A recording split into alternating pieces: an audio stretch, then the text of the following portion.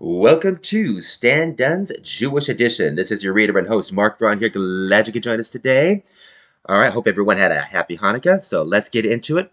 Let's bring you up to speed with Israel. From the world section of the Los Angeles Times, Sunday, December 3rd, 2023. As Israeli attacks move south, death toll grows. Bombardment pounds southern Gaza Strip. U.S. urges protecting Palestinian civilians. By Najib Jobain, Sami Magdi, and David Rising. Khan Yunis, Gaza Strip. Israel pounded targets in the crowded southern half of the Gaza Strip on Saturday and ordered more neighborhoods designated for attack to evacuate, driving up the death toll, even as the United States and others urged it to do more to protect Gaza civilians a day after a truce collapsed. The prospect of further ceasefires in Gaza appears bleak as Israel recalled its negotiators and Hamas's deputy leader and said any further swap Gaza-held hostages for Palestinians imprisoned by Israel would only happen as part of ending the war. We will continue the war until we achieve all its goals, and it's impossible to achieve those goals without the ground operation, Prime Minister Benjamin Netanyahu said in an address Saturday night.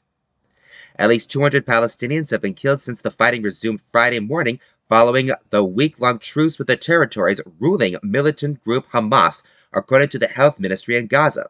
Several multi-story residential buildings were hit on Saturday, engulfing neighborhoods in huge clouds of smoke. Separately, the ministry announced that the overall death toll in Gaza since the October 7th start of the latest Israel-Hamas war surpassed 15,200, a sharp jump from the previous count of more than 13,300 on November 20. The ministry does not differentiate between civilians and combatants, but it said Saturday that 70% of the dead were women and children. It also said more than 40,000 people had been wounded since the start of the war. Too many innocent Palestinians have been killed. Frankly, the scale of civilian suffering and the images and videos coming from Gaza are devastating, Vice President Kamala Harris told reporters at the COP28 climate conference in Dubai. Appeals from the U.S., Israel's closest ally, came after blistering air and ground attacks in the first weeks of the war devastated large areas of northern Gaza, killing thousands of Palestinians and displacing hundreds of thousands. After the attacks and the Israeli orders for Gazans to evacuate to the south, some 2 million Palestinians, almost the entire population of Gaza, are now crammed into the territory's southern half. The Israeli military said Saturday that it hit more than 400 Hamas targets across Gaza over the last day, including more than 50 strikes in the city of Khan Yunis and surrounding areas in the south. Palestinian Red Crescent spokesman Mahmoud Basel told broadcaster Al Jazeera that there were more than 300 martyrs in Gaza City's Shujaya neighborhood and that homes are flattened. Israel's military said it killed Hamas's Shujaya battalion commander, but gave no details. Residents could not be reached. In northern Gaza, an airstrike flattened a building hosting displaced families in the urban refugee camp of Jabalia on the outskirts of Gaza City. The strike on the multi-story building left dozens dead or wounded, said residents Hamzeh Obeid and Amal Radwan. There was a loud bang, and then the building turned into a pile of rubble, Obeid said. Associated Press video showed smoke rising as men, some in sandals, picked their way over debris. The Israeli military confirmed it was operating in Jabalia and said it had found and destroyed Hamas tunnels in the surrounding area. And a powerful strike hit a cluster of multi-story buildings in Hamad City, a Qatari-funded housing development on the outskirts of Khan Yunis. Smoke engulfed the complex. There was no immediate word on casualties. Where is it safe? I swear to God, no one knows where we are going, as Zohair Al-Ray, who said his family received a recorded message saying their building should be evacuated. Also in the south, at least 9 people, including 3 children, were killed in a strike on a house in Deir al-Bala, according to the hospital where bodies were taken. Meanwhile, Palestinian militant groups in Gaza said they fired a barrage of rockets on southern Israel. Lieutenant Colonel Peter Lerner, an Israeli army spokesperson, said Hamas had launched more than 250 since the ceasefire ended. There were no immediate reports of injury. With the resumption of fighting, the Israeli military have published an online map carving up the Gaza Strip into hundreds of numbered parcels and asked residents to familiarize themselves with the number of their location ahead of evacuation warnings. On Saturday, the military used the map for the first time, listing more than 24 parcel numbers in areas around Gaza City in the north and east of Khan Yunis. Separately, the military dropped leaflets with evacuation orders over towns east of Khan Yunis. One Khan Yunis resident said a neighbor received a call from the Israeli army warning that houses in the area would be hit and everyone should leave. "We told them we have nothing here. Why do you want to strike it?" said the resident, Hitmad al-Qidra. They eventually left, and al-Qidra said the house was destroyed. The maps and leaflets generated panic and confusion, especially in the crowded south. Unable to go to northern Gaza or neighboring Egypt, their only escape is to move around within the 85-square-mile area. "There is no place to go," said Imad Hajar, who fled with his wife and 3 children from the north a month ago to Khan Yunis. "They expelled us from the north, and now they are pushing us to leave the south." Israel says it targets Hamas operatives and blames civilian casualties on the militants, accusing them of operating in residential neighborhoods. It claims to have killed thousands of militants without providing evidence. Israel says 77 of soldiers have been killed in northern Gaza. Also Saturday, the Palestinian Red Crescent said it had received aid trucks through the Rafah crossing, the first convoy since the fighting resumed. Meanwhile, Harris said in a meeting with Egyptian President Abdel Fattah Sisi that under no circumstances would the United States permit the forced relocation of Palestinians from Gaza or the West Bank, the besiegement of Gaza, or the redrawing of its borders, according to a U.S. summary of the meeting. The October 7 attack by Hamas and other militants killed about 1,200 people, mostly civilians in southern Israel, and about 240 people were taken captive, according to the Israeli government. The renewed hostilities have heightened concerns for 137 hostages who, according to the Israeli military, are still held by Hamas and other militants after 105 were freed during the truce. For families of remaining hostages, the truce's collapse was a blow to hopes that their loved ones could be the next one out. A 70-year-old woman held by Hamas was declared dead on Saturday, according to her kibbutz, bringing the total number of known dead hostages to 8. At a rally of tens of thousands in Tel Aviv, released hostages called for the rest to be freed. In a video address, Yafa Adar, 85, spoke up specifically for children being held, saying, "I want to see them now, not when I'm in a coffin." During the truce, Israel freed 240 Palestinians from its prisons. Most of those released by both sides were women and youths. That was as Israeli attacks moved south, death toll grows by Najib Jobain, Sami Magdi, and David Rising. From the World section of the Los Angeles Times for Sunday, December 3rd, 2023. Jobain, Magdi, and Rising write for the Associated Press. Jobain reported from Khan Yunis, Magdi from Cairo, and Rising from Bangkok. AP writer Julia Frankel in Jerusalem contributed to this report. Here's a couple from the World section of the Los Angeles Times, Wednesday, December 6, 2023. Israeli extremists in West Bank lose U.S. visas. Washington punishes settlers who attack Palestinians. The ban also applies to some on the other side, by Tracy Wilkinson. Washington. The Biden administration on Tuesday announced it was banning dozens of Jewish Israeli settlers from traveling to the U.S. because of their involvement in brutal attacks on Palestinians in the occupied West Bank aimed at driving people from their homes and taking away their land. Extremist settlers suspected of violence who already have U.S. visas will find them to be canceled, and any applying now for a visa will be denied, U.S. officials said. The measure is punitive. Many settlers have family in the U.S. and highly value having a visa for travel there. The settlers' attacks are unacceptable, Secretary of State Anthony J. Blinken said in making the announcement Tuesday. We have underscored to the Israeli government the need to do more to hold accountable extremist settlers who have committed violent attacks against Palestinians in the West Bank, Blinken said in a statement. U.S. officials said they were taking action because Israel has largely failed to arrest, prosecute, or punish settlers who have burned Palestinian homes and olive groves, stolen their sheep, and shot members of Palestinian families. The politically powerful settler bloc is part of Prime Minister Benjamin Netanyahu's right-wing government. The Palestinian Authority, which nominally governs the West Bank, said 260 Palestinians have been killed there since October 7 in various attacks. A number of West Bank Palestinians who have engaged in violence against Israelis will also be subject to the visa ban, U.S. officials said. The number is smaller because Israel usually arrests Palestinian offenders while ignoring the Jewish settlers guilty of similar crimes, U.S. officials said. Palestinians regard the West Bank as part of a future independent state, but settlers also lay claim to the land and have constructed communities across the West Bank, chopping it up into non-contiguous pieces that would make a cohesive Palestinian state next to impossible. The settlements are considered illegal under international law. In Israel, initial reaction to the visa ban was angry. Benny Gantz, a former opposition politician and now member of the War Cabinet, said at a news conference that the majority of settlers in the West Bank were law-abiding people and that the violence was only the work of a group of extremists.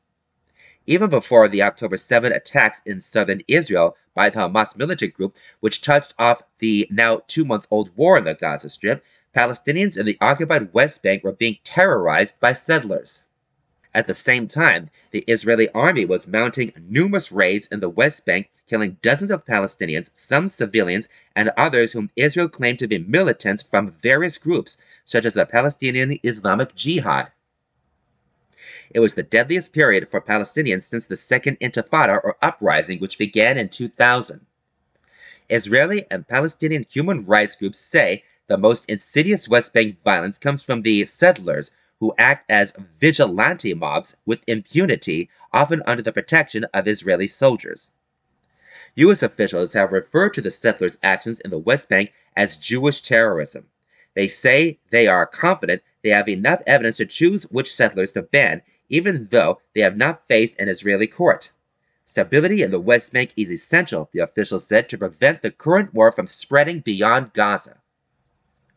U.S. authorities will begin issuing the bans Tuesday, and more will be coming in the coming days, State Department spokesman Matthew Miller said. We expect ultimately this action will impact dozens of individuals and potentially their family members. Blinken and others have repeatedly urged the Netanyahu government to crack down on ramping settlers to no avail. Last week in Israel, Blinken told Netanyahu that the U.S. would take the visa restriction actions regardless of what the Israeli government does in response. What impact the move will have remains to be seen. Israeli civilian and military authorities have appeared largely impervious to U.S. entreaties to minimize civilian casualties in the war and to allow the entry into Gaza of food, medicine, water, and fuel. Blinken, Defense Secretary Lloyd J. Austin III, and Vice President Kamala Harris in recent days have repeatedly lamented the number of Palestinian deaths in Gaza and told Israel that its offensive launched this week is in the southern half of the Gaza Strip must not replicate the devastating of the barrage on the northern half. But the death toll in southern Gaza, especially around the city of Khan Yunis, is already similar to that of the first days of the northern offensive. Israel ordered Gazans to flee to the south for safety and is now attacking the south to where more than 1 million people have been displaced.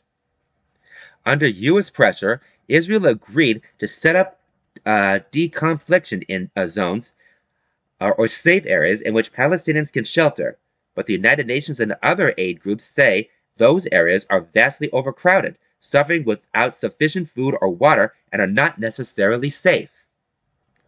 Israel is also notifying Gazans of neighborhoods that will be bombed so that they might flee.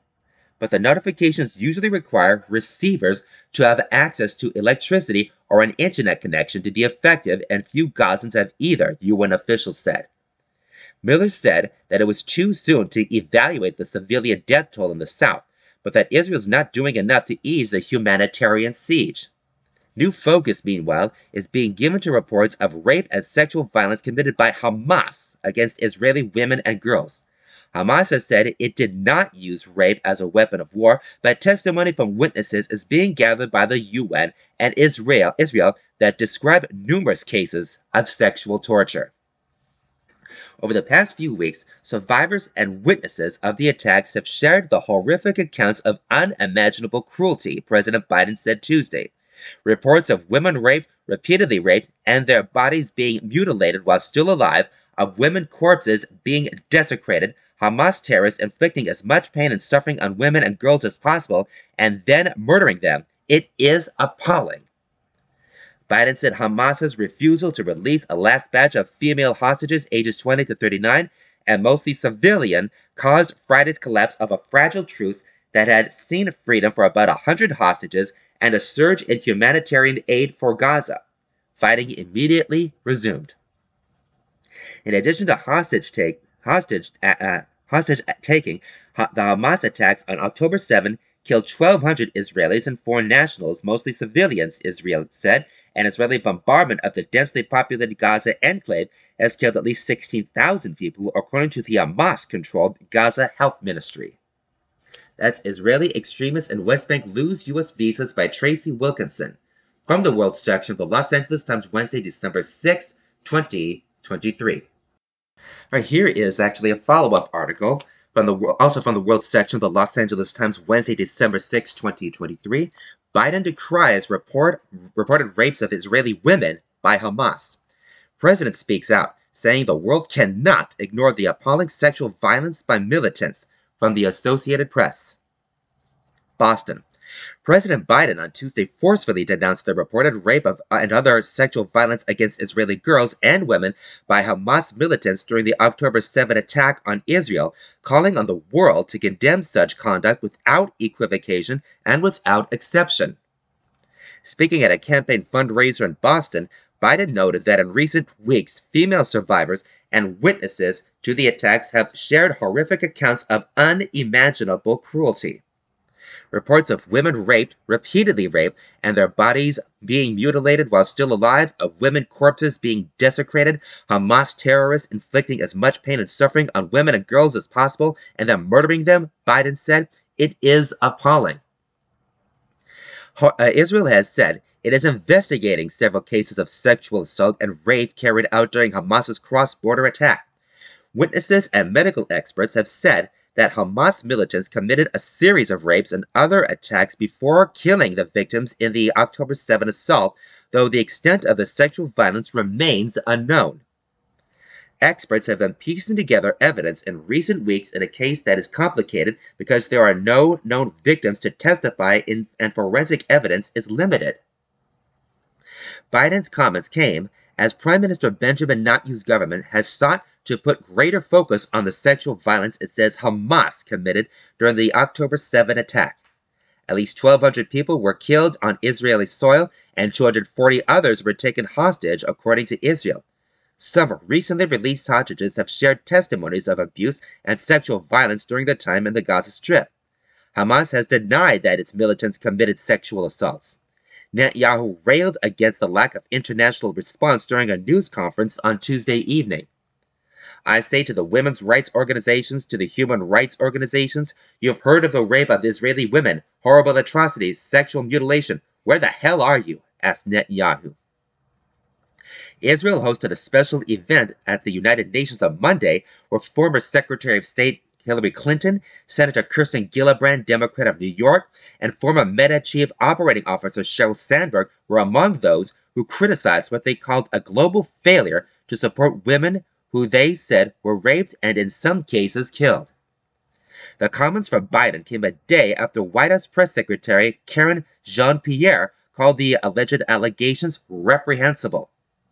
Jean-Pierre, who underscored that she was speaking on the president's behalf, was responding to a query about comments by Representative Pramila Jayapal, Democrat of Washington, during a CNN interview in which she responded to a question about rape by Palestinian militants by saying, I think we have to be balanced about bringing in the outrages against Palestinians. 15,000 Palestinians have been killed.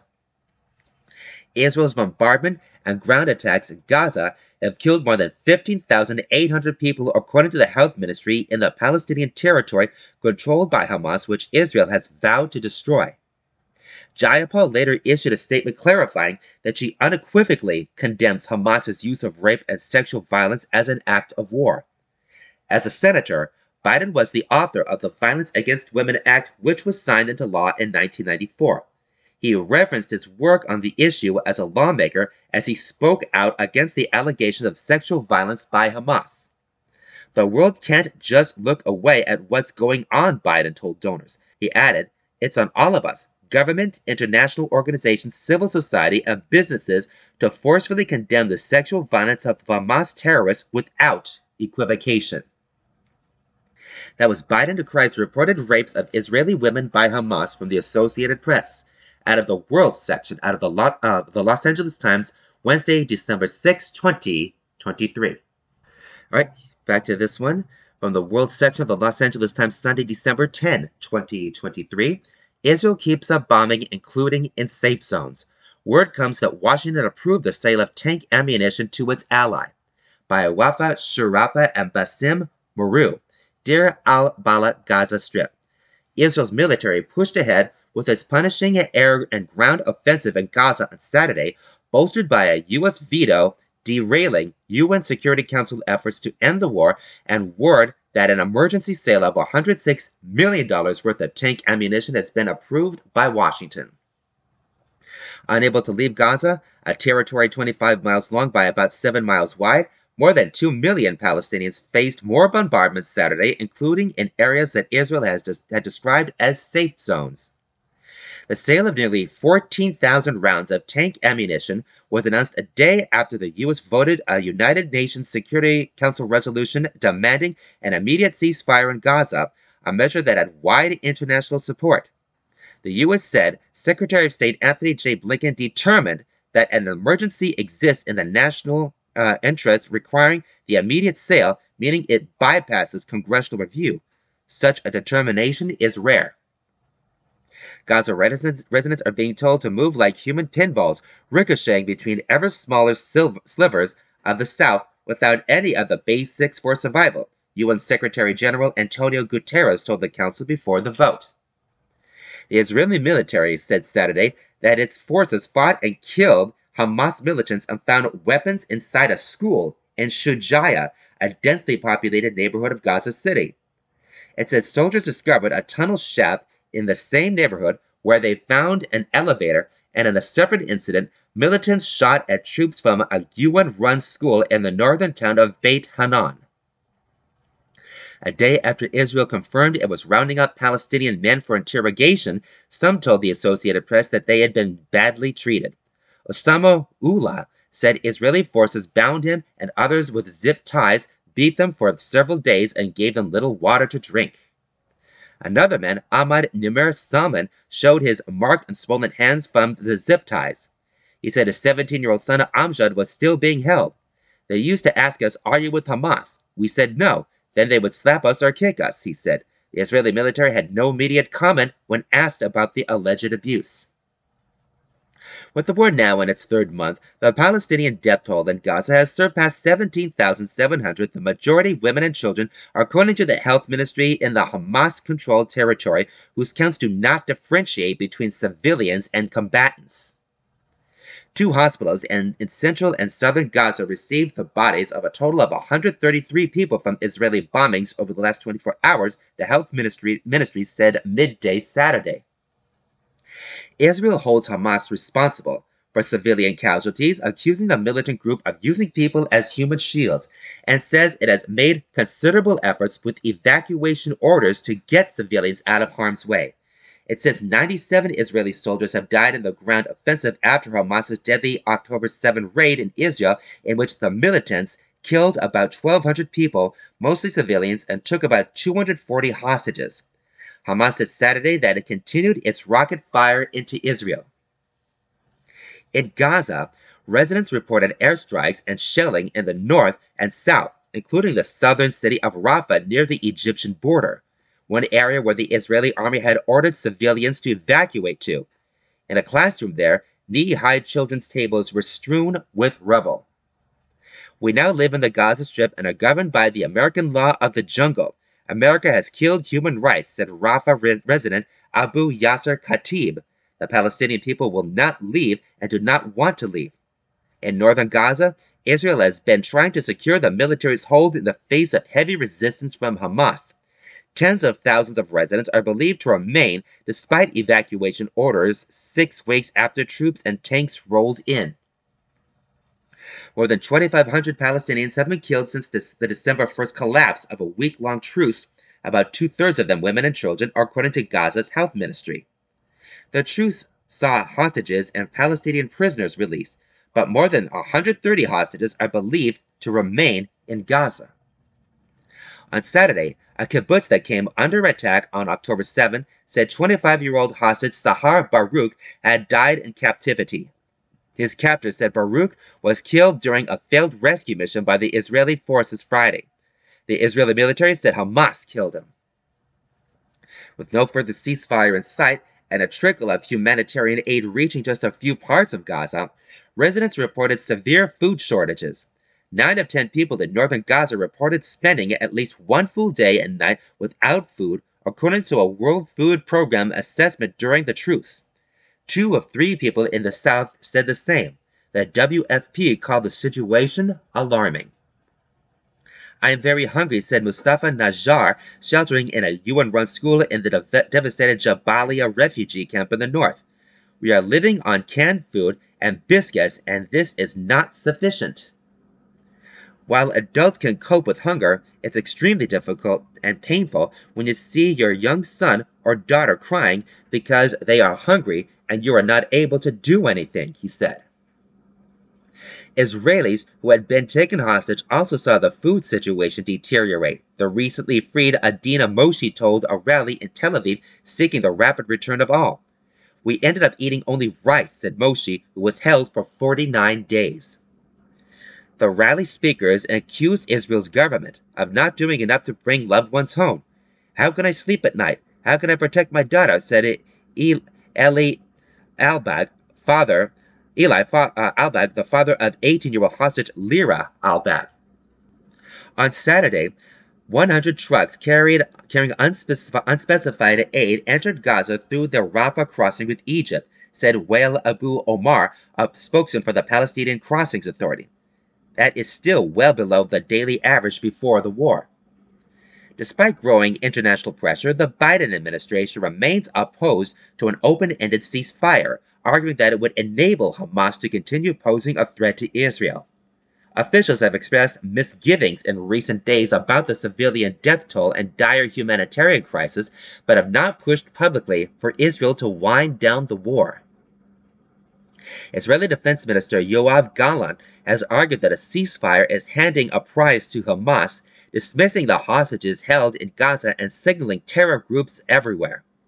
Blinken continued to meet with counterparts from Saudi Arabia, Turkey, and elsewhere. From now on, humanity won't think the USA supports the Universal Declaration of Human Rights, Turkish President Recep Tayyip Erdogan said in a speech Saturday. Despite restrictions on demonstrations, protesters at the climate summit in Dubai called for a ceasefire. Amid concerns about a wider conflict, Iran-backed Houthi rebels in Yemen threatened to prevent any ship heading to Israeli ports from passing through the Red Sea and Arabian Sea until food and medicine can enter Gaza freely. A spokesman said all ships heading to Israel, no matter their nationality, will be targeted. Meanwhile, Lebanon's militant Hezbollah group claimed responsibility for 9 attacks on Saturday, saying one targeted an Israeli post near the town of Metula. The Israeli army said one of its fighter jets struck a Hezbollah operational command center in Lebanon. In southern Gaza, thousands were on the run after what residents called a night of heavy gunfire and shelling. Israel has designated a narrow patch of southern coastline Muwasi as a safe zone, but Palestinians described overcrowding conditions with scant shelter and no toilets. They faced overnight temperature of around 52 degrees. That was Israel keeps up bombing, including in safe zones, by Wafa Sharafa and Pazem Moreau from the World section of the Los Angeles Times for Sunday, December 10, 2023. Sharafa and Moreau write for the Associated Press. And also from the Nation section of the Los Angeles Times, Sunday, December 10, 2023, U.S. is struggling to maintain support for Israel. Despite pledges to minimize civilian deaths in Gaza, the toll keeps rising. By Tracy Wilkinson. Washington. As Israel widens its war in Gaza, now in its third deadly month, Biden administration officials are struggling to shore up support for the government of Benjamin Netanyahu, even as it appears to ignore U.S. advice and Arab anger worldwide mounts. In New York, at the United Nations, and in Washington, where a high-level delegation of 6 Arab states or entities held meetings with U.S. leaders, calls for a ceasefire sound louder than ever Friday, leaving the U.S. standing all but alone in its opposition. That despite what U.S. officials now acknowledge is Israel's reticence to heed repeated pleas from President Biden and others in his administration to minimize civilian casualties as Israeli tanks, troops, and air power pound parts of southern Gaza, where more than 1 million Palestinians fleeing the north had taken precarious refuge. In his most direct public criticism of Israel to date, Secretary of State Anthony J. Blinken said there was a gap between what Israel pledged to do and its actions in southern Gaza, which have steadily increased the death toll. As we stand here almost a week into this campaign into the south, it remains imperative that Israel put a premium on civilian protection, Blinken said Thursday, and there does remain a gap between the intent to protect civilians and the actual results that we're seeing on the ground. Blinken has made 4 trips to Israel since the October 7 attacks that Hamas militants inflicted on southern Israel, killing about 1,200 mostly civilians, kidnapping an additional 240, and committing torture and other atrocities, according to Israeli officials. Israel's retaliation, with the stated goal of destroying Hamas, has leveled entire neighborhoods and killed more than 17,700 Palestinians, nearly 3/4 of them women and children, according to the Gaza Health Ministry. Israel said 97 of its soldiers have been killed in the fighting. Despite his intense and often rancorous talks with Netanyahu, the other senior Israeli officials, Blinken has been able to eke out only limited concessions. These have included the entry of some food, water, and small amounts of fuel into the besieged Gaza Strip. Israeli officials also agreed to a brief humanitarian pause, not a ceasefire, which Israel maintains Hamas would use to regroup, and for a week fighting stopped, aid entered, and 100 hostages were freed. But it collapsed December 1st, with each side accusing the other of violating the agreement. The U.S. blames Hamas, saying it refused to release a last group of mostly young female hostages. Blinken's most recent ask of the Israelis, delivered during meetings in Tel Aviv and Jerusalem the week before last, was that the devastation of the northern section of Gaza not be repeated with the offensive in the south, and that Israel fulfill the requirement of international law to take better precautions to avoid civilian casualties. His comments coincided with similar statements made by Vice President Kamala Harris in Dubai and Defense Secretary Lloyd J. Austin III, who warned that the killing of civilians only feeds militant groups. Biden telephoned Netanyahu on Thursday and stressed that much more assistance was urgently required in the Gaza Strip. He emphasized the critical need to protect civilians and separate them from Hamas through escape corridors and other means, the White House said. Israel and the U.S. also disagree on the ultimate goal of the war. Israel wants to eradicate Hamas, a task some experts believe to be impossible, and Washington advocates removing Hamas as a governing force in the Gaza Strip so that it no longer poses a threat. The U.S. government also insists that any permanent resolution must include an independent sovereign state for the Palestinians, which Netanyahu and many of his right-wing government reject. At the UN on Friday, the United Arab Emirates presented a resolution calling for an immediate humanitarian ceasefire in Gaza.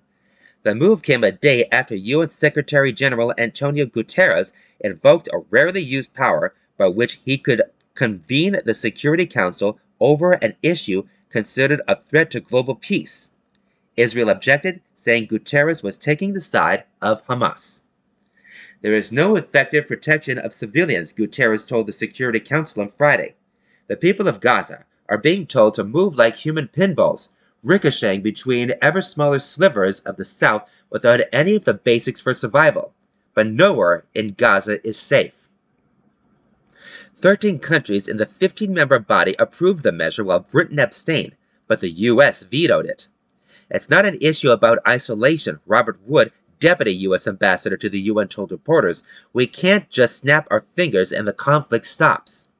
In Washington, foreign ministries from countries belonging to the Arab League and the Organization of Islamic Cooperation met with Blinken and other senior officials to again drive home their demand for a ceasefire and opposition to Israel's actions. Already, Israel has suffered a strategic defeat, Ayman Safadi, the foreign minister and deputy prime minister of Jordan, said in a conference at the Wilson Center, a think tank in Washington. Israel is defying the whole world, even the United States. And the United States, Safadi added, has not come to the right degree of saying enough. Jordan is a close ally of the United States and, until recently, one of only 2 countries in the Arab world that recognized Israel. Many such ties are now strained, and many may never return to their past cordiality. Both Israel and the United States say preserving civilian life in Gaza is complicated because Hamas operates from inside neighborhoods and public institutions. The Biden administration has fully endorsed Israel's right to defend itself, but has added nuance to that message as the war drags on. The question is how long Biden and his advisors can straddle their differences, particularly as Arab opposition grows, as well as domestic protest. That was U.S. struggling to maintain support for Israel by Tracy Wilkinson from the Los Angeles Times Nation section, Sunday, December 10, 2023.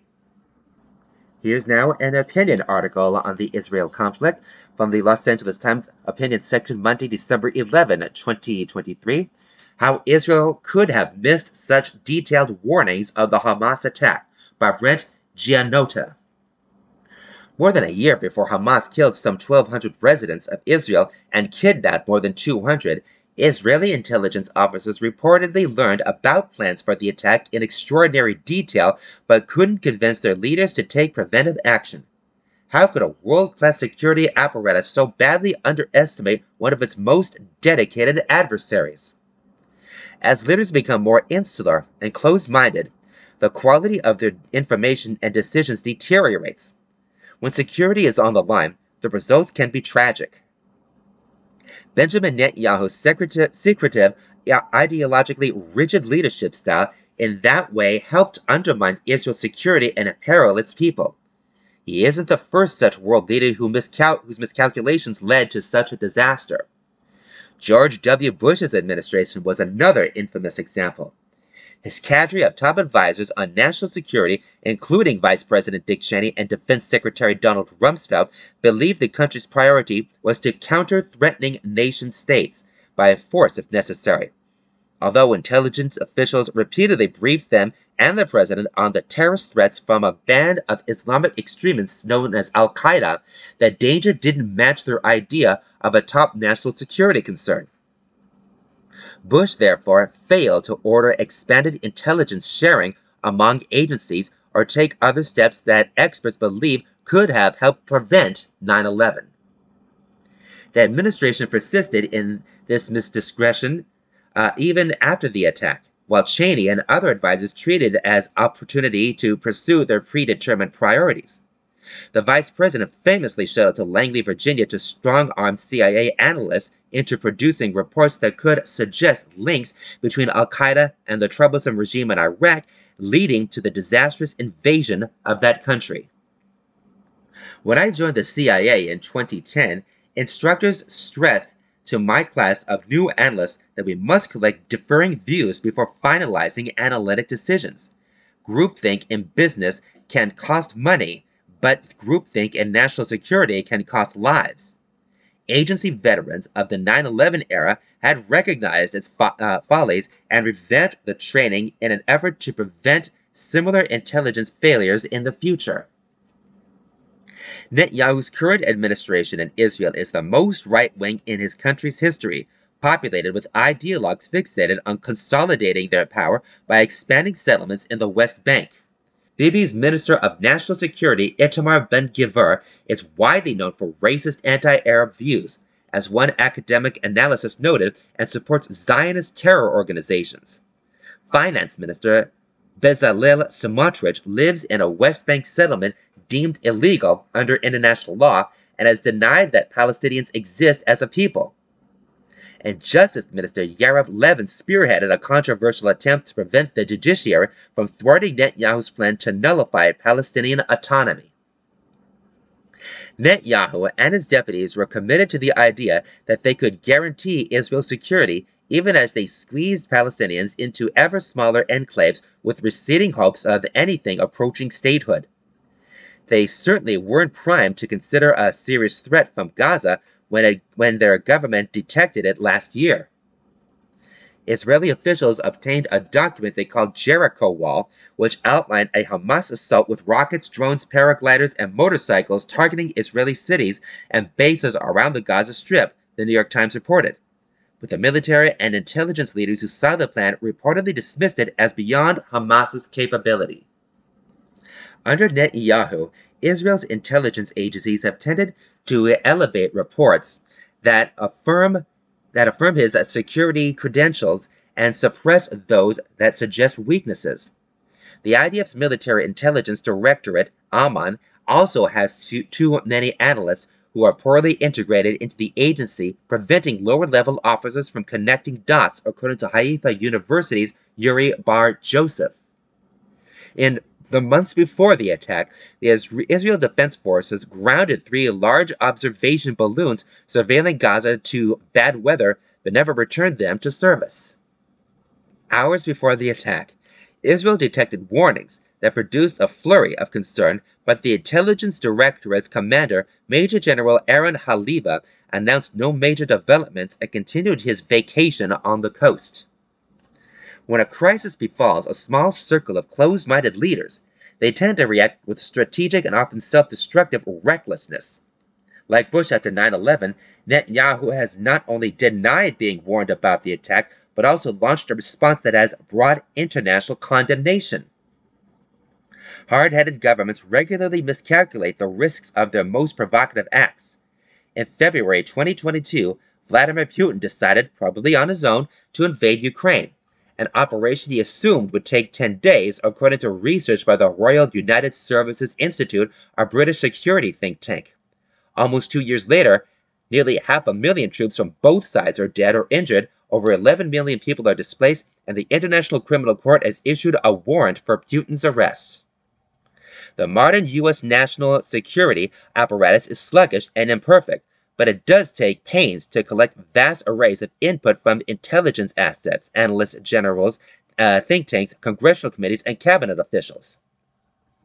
I spent hundreds of hours in conference rooms with colleagues debating the meaning of reports and their associated threat levels, leaving no unpopular perspectives overlooked before sending an analysis to a superior. My fellow analysts and I have had the autonomy to identify threats and interpret them in our own words. Authoritarian leaders who broke no dissent, by contrast, often make world-changing decisions for the worse. Netanyahu's mismanagement of his country's security should shove his people into a multi-front regional war and lead to his ouster. The international community, and particularly the United States, could have acted to rein in his authoritarianism years ago and pressured him toward a less catastrophic outcome. Instead, we're contending with the fallout of another strongman's disastrous apprehension of his enemies. That was how Israel could have missed such detailed warnings of the Hamas attack, by Brent Gianotta, from the opinion section of the Los Angeles Times, Monday, December 11, 2023. Brent Gianotta is a writer based in Los Angeles and a former CIA political analyst. And from the world section of the Los Angeles Times for Tuesday, December 12th, 2023, Israel resists pressure to halt Gaza assault. Defense minister is unmoved by criticism over Palestinian toll of military campaign in North and South by Joseph Fetterman, Wafa Sharafa, and Jack Jeffrey. Tel Aviv. Israel's defense minister on Monday pushed back against international calls to wrap up the country's military offensive in the Gaza Strip, saying the current phase of the operation against the militant group Hamas will take time. Yoav Gallant, a member of Israel's three-person war cabinet, remained unswayed by a growing chorus of criticism over the widespread damage and heavy civilian death toll caused by the two-month military campaign.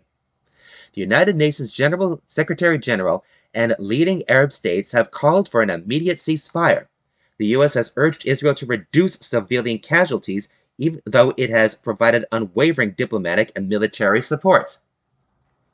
Israel launched the campaign after Hamas militants stormed across its southern border on October 7, killing at least 1,200 people and kidnapping about 240 others. 2 months of airstrikes, coupled with a fierce ground invasion, have resulted in the deaths of more than 17,000 Palestinians, according to health officials in the Hamas-run territory. They do not give a breakdown between civilians and combatants, but say that roughly 2/3 of the dead have been women and minors. Nearly 85% of the territory's 2.3 million people have been driven from their homes.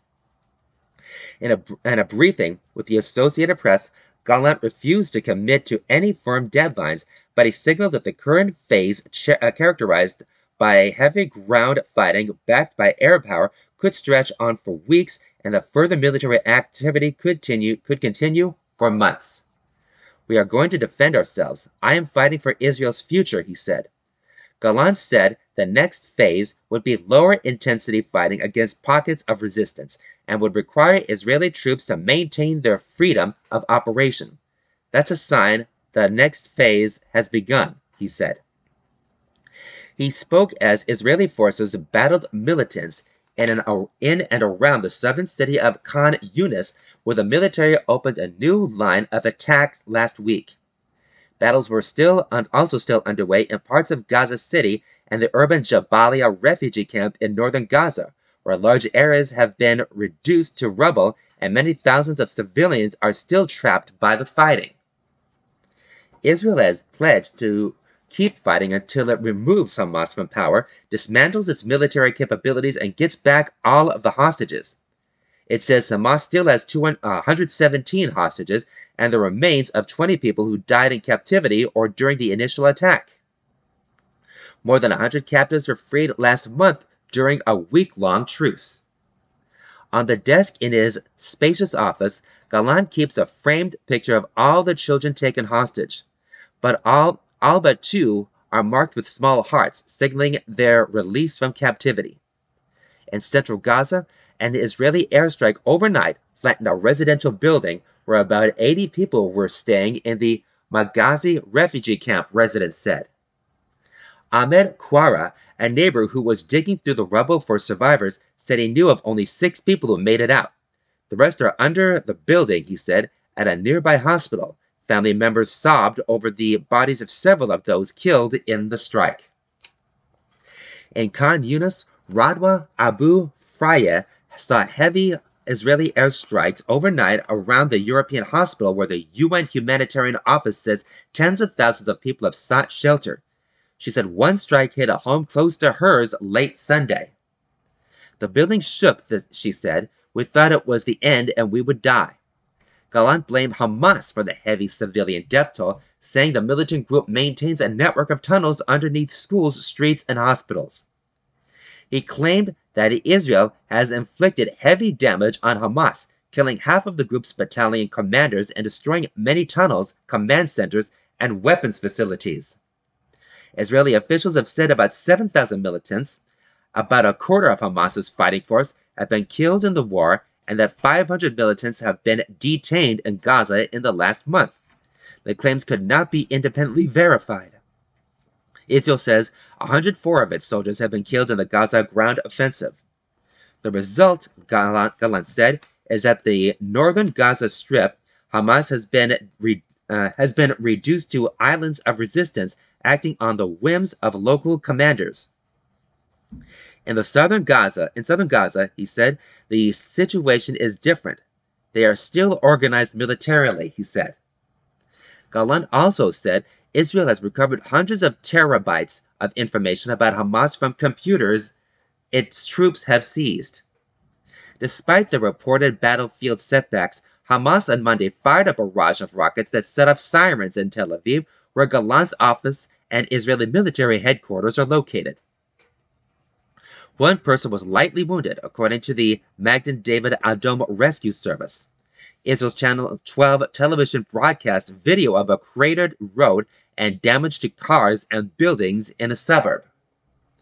The UN humanitarian office, known as OCHA, described a harrowing journey through the battle zone in northern Gaza by a UN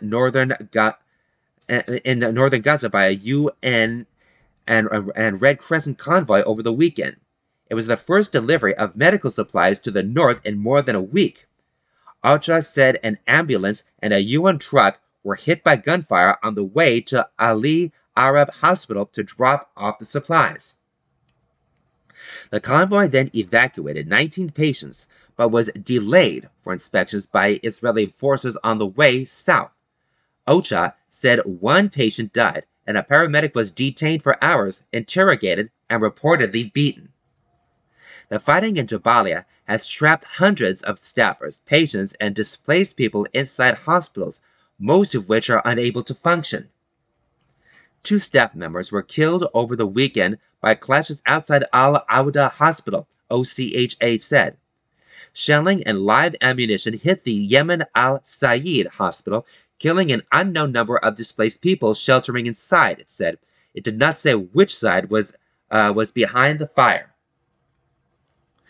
With Israel allowing little aid into Gaza and the UN largely unable to distribute it amid the fighting, Palestinians face severe shortages of food, water, and other basic goods.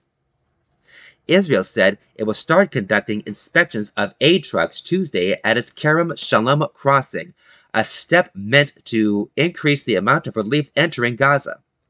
Currently, Israel's Nitzana crossing is the only inspection point in operation. All trucks then enter from Egypt through the Rafah crossing. Aid workers, however, say they are largely unable to distribute aid beyond the Rafah area because of the fighting elsewhere. Israel has urged people to flee to what it says are safe areas in the south. The fighting in and around Khan Yunis has pushed tens of thousands toward the town of Rafah and other areas along the border with Egypt. Still, airstrikes have continued even in areas to which Palestinians are told to flee. A strike in Rafah early Monday heavily damaged a residential building, killing at least 9 people, all but one of them women, according to Associated Press reporters who saw the bodies at the hospital. That was Israel Resists Pressure to Halt Gaza Assault by Joseph Fetterman, Wafa Sharafa, and Jack Jeffrey from the World section of the Los Angeles Times, Tuesday, December 12, 2023. Fetterman, Sharafa, and Jeffrey write for the Associated Press and reported from Tel Aviv, Deir al-Balah, Gaza Strip, and Cairo, respectively. And there's this. From the Nation section of the Los Angeles Times, Wednesday, December 13, 2023, Biden takes a tougher stance on Israel's offensive. The indiscriminate bombing of Gaza is eroding international support, the president warns Netanyahu, by Colleen Long and Amir Madani. Washington. President Biden on Tuesday warned that Israel was losing international support because of its indiscriminate bombing of Gaza, speaking out in unusually strong language just hours before the United Nations demanded a humanitarian ceasefire in the Israel-Hamas war. Israel's security can rest on the United States, but right now it has more than the United States. It has the European Union, it has Europe, it has most of the world supporting them, Biden said to donors during a fundraiser Tuesday. They're starting to lose that support by indiscriminate bombings that take place, he said. The president said he thought Prime Minister Benjamin Netanyahu understood, but he wasn't so sure about the Israeli war cabinet. Israeli forces are carrying out punishing strikes across the Gaza Strip, crushing Palestinians in homes as the military presses ahead with an offensive that officials say could go on for weeks or months. With Israel and U.S. showing their sharpest public disagreement yet over the conduct and future of the war against the militant group Hamas, fighting in Gaza raged on Tuesday. The war, ignited by Hamas's October 7 attack into southern Israel, has already brought unprecedented death and destruction to the impoverished coastal enclave. Much of the northern Gaza is obliterated. Nearly 18,000 Palestinians have been killed, according to the health officials in the Hamas-run territory, and over 80% of the population of 2.3 million have been pushed from their homes. The healthcare system and humanitarian aid operations have collapsed in large parts of Gaza, and aid workers have warned of starvation and the spread of disease among displaced people in overcrowded shelters and tent camps. Gaza City and much of the surrounding north have already suffered widespread destruction from more than 2 months of bombardment. Amid the rubble, Israeli ground troops are still locked in heavy combat with Palestinian fighters, more than 6 weeks after soldiers invaded the north. Fierce clashes continued Tuesday in Gaza City's Zaytown and Shajaya neighborhoods, as well as in Jabalia, a densely built urban refugee camp, residents said. Tens of thousands of Palestinians remain in the north, huddled in homes or in UN schools turned shelters.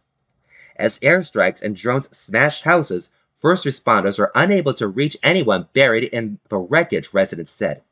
It was massive, Mustafa Abu Taha, an agricultural worker, said of the ground of gunfire and explosions in Shajaya, where he lives.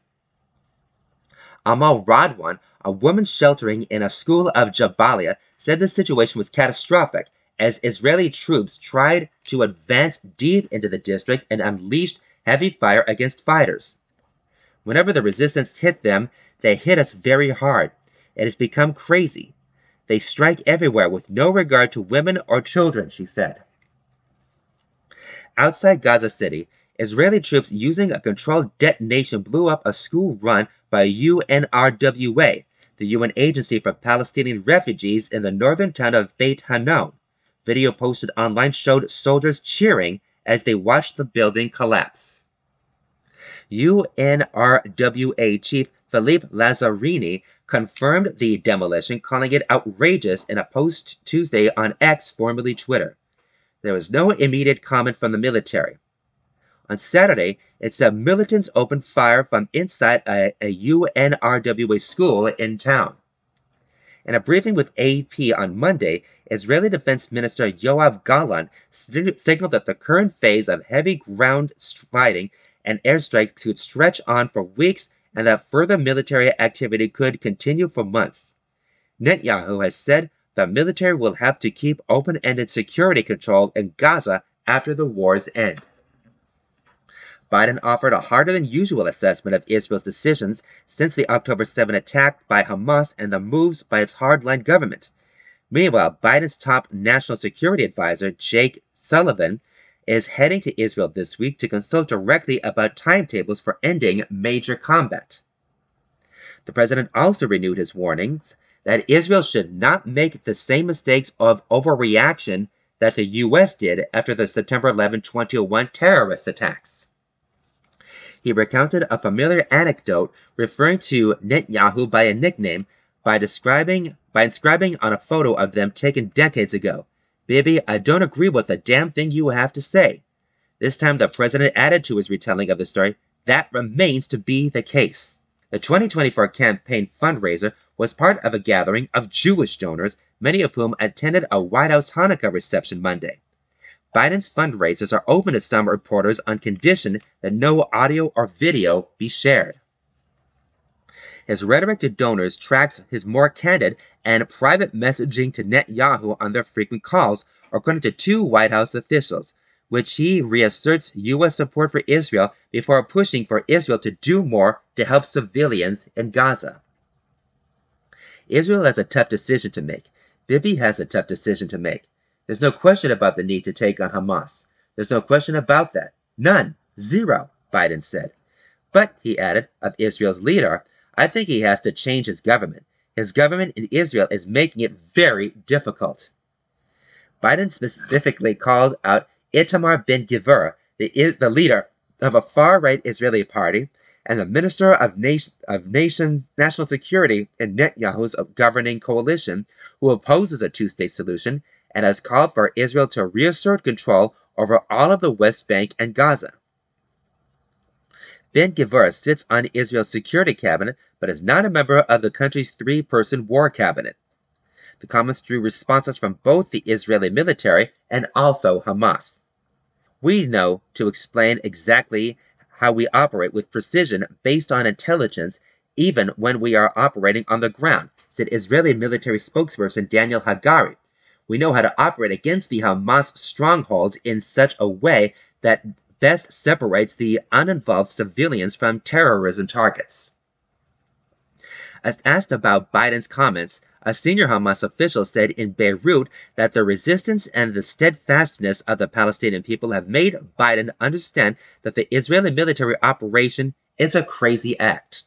The repercussions of the war will be catastrophic on the entity Israel and on the results of elections in which Biden might lose his seat in the White House, Osama Hamdan, a member of Hamas's political bureau, said in a news conference. During the fundraiser, Biden said that when he has warned Netanyahu of a loss of international support over the bombing, the Israeli leader has mentioned that the U.S. had carpet-bombed Germany in World War II and dropped the atomic bomb on Japan. That's why all these institutions were set up after World War II to see that it didn't happen again, he said. Don't make the same mistakes we made in 9/11. There is no reason we had to be in a war in Afghanistan. There's no reason we had to do so many things that we did. The UN General Assembly voted Tuesday on a non-binding resolution demanding an immediate humanitarian ceasefire, days after the US vetoed a similar measure at the Security Council. The UK abstained from the 13-1 vote, but France and Japan were among those supporting the call for a ceasefire. Only Security Council resolutions are legally binding under the terms of the international body's charter, but the vote Tuesday sent a strong message of how the conflict was viewed around the world.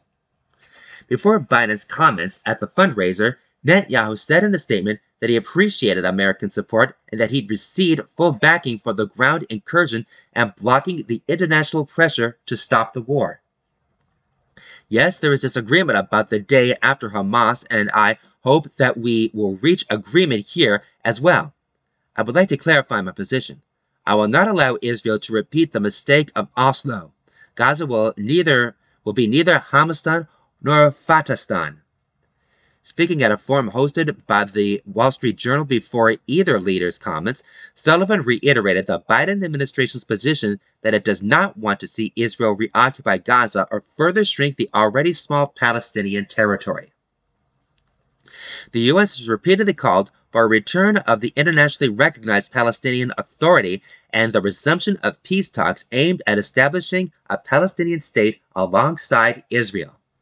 Sullivan said he would also speak to Netanyahu about his recent comments that the Israel Defense Forces would maintain open-ended security control of Gaza after the war ends. I will have the opportunity to talk with Prime Minister Benjamin Netanyahu about what exactly he has in mind with that comment, but because that can be interpreted in a number of different ways, Sullivan said. But the U.S. position on this is clear. That was Biden takes a tougher stance on Israel's offensive by Kaleem Long and Amir Madani from the Nation section of the Los Angeles Times, Wednesday, December 13, 2023. Long and Madani write for the Associated Press. AP writers Will Weissert and Zeke Miller in Washington, Bassem Moreau in Beirut, Sharafa and Deir Bala, Gaza Strip, Sami Magdi and Jack Jeffrey in Cairo, and Tia Goldenberg in Jerusalem contributed to this report. All right, on to other international news, starting with this one from the World section of the Los Angeles Times for Wednesday, December 13, 2023. Zelensky pleads his case for aid in Washington. Support appears in grave doubt as Republicans insist on linking the money to border security. By Lisa Mascara, Amir Madani, and Stephen Groves. Kiev, Ukraine. His country's future is at stake. Ukrainian President Volodymyr Zelensky used inspirational words, optimistic resolve, and a nod to Christmas in an appeal Tuesday to leaders in Congress for U.S. aid for his fighters in the war with Russia.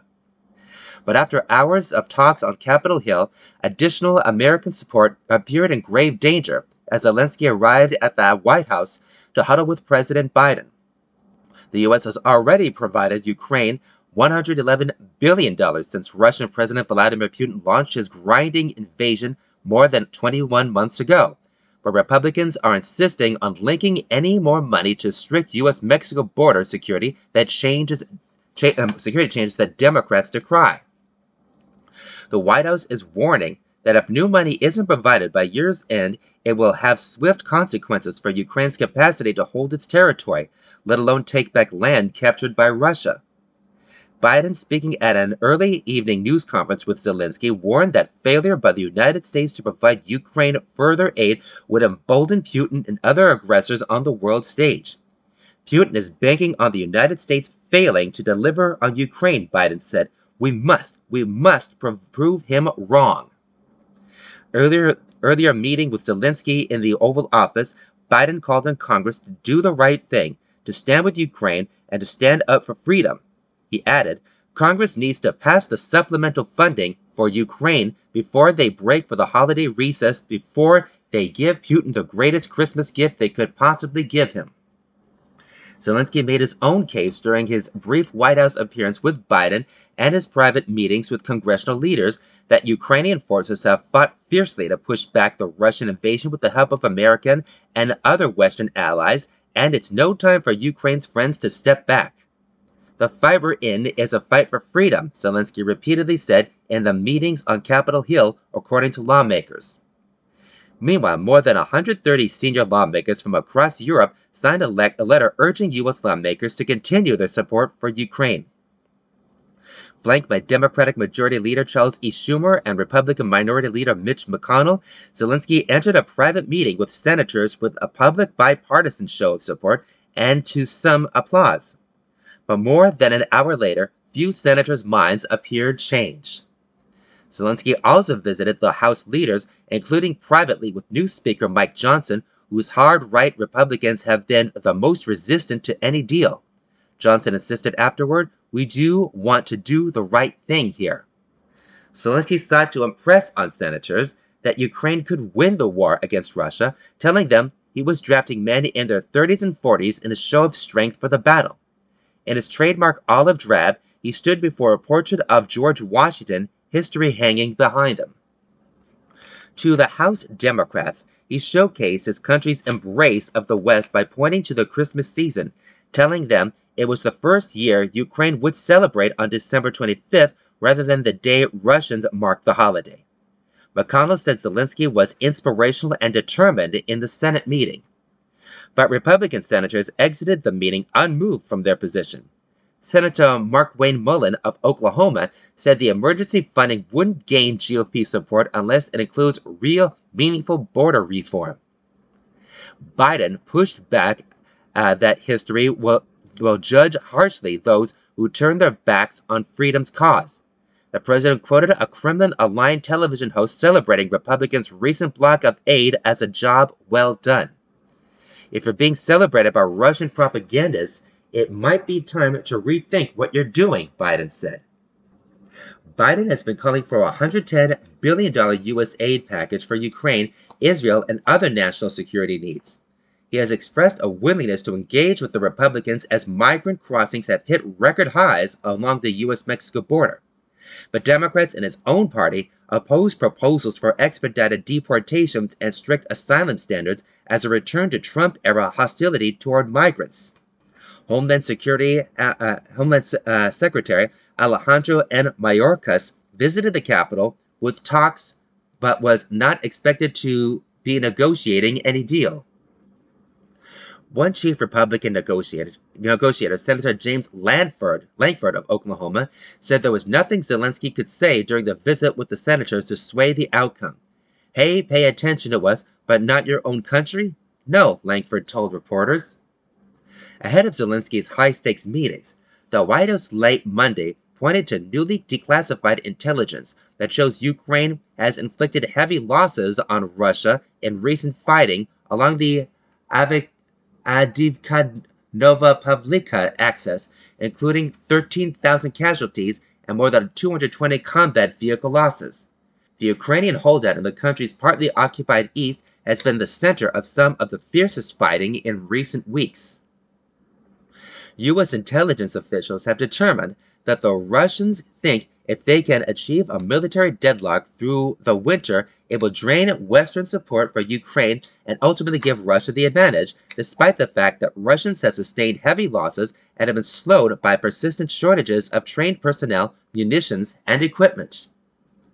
Russia has lost 87% of the military personnel it had before the Ukraine war, including contracted and other ground forces, naval infantry, and airborne troops, according to a person familiar with a recently declassified intelligence analyst and granted anonymity to discuss it.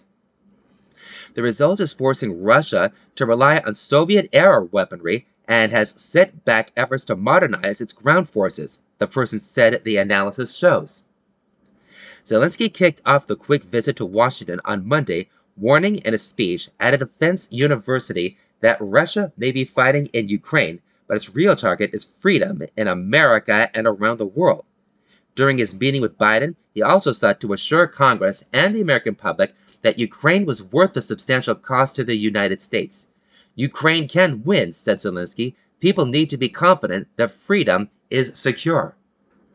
Of the nearly $110 billion national security package, $61.4 billion will go toward Ukraine, with about half to the U.S. Defense Department to replenish weaponry it is supplying, and the other half for humanitarian assistance and to help the Ukrainian government function with emergency responders, public works, and other operations. The package includes an additional nearly $14 billion for Israel as it fights Hamas and $14 billion for U.S. border security. Other funds would go for national security needs to the Asia-Pacific region. Biden also announced Tuesday that he had approved an additional $200 million military aid package for Ukraine. Including that latest package, the U.S. now has about $4.4 billion remaining in weapons it can provide from department stockpiles. Meanwhile, on the battlefront, Ukraine came under a heavy attack from the air and from cyberspace on Tuesday, local officials said, as nearly 600 Russian shells, rockets, and other projectiles rained down on the southern region, and unidentified hackers knocked out phone and internet services of the country's biggest telecom provider. Ukraine also claimed a successful hacker attack against Russia's national tax system. One person was killed and 4 were wounded during 24 hours of Russian bombardment of Ukraine's Kherson region, said Alexander Prokudin, head of the Regional Military Administration.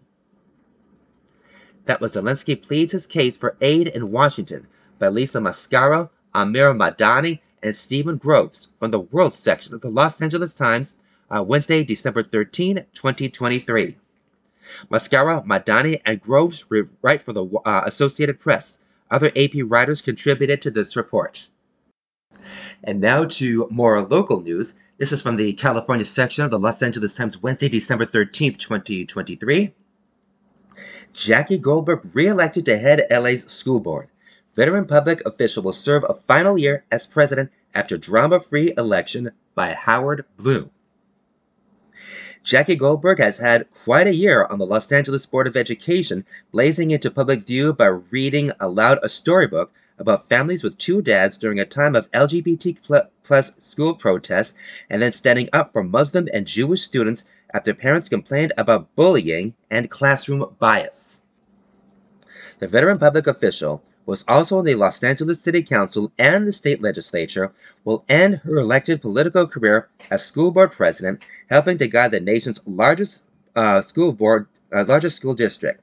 The board re-elected Goldberg by a 7-0 vote Tuesday. Goldberg, 79, who had been largely retired when she was persuaded to run for the school board in 2019, will serve her second of 2 consecutive one-year terms as president until 2024, her last year in office. She will continue to influence district policy even as voters in her district choose her replacement, starting with a primary in March.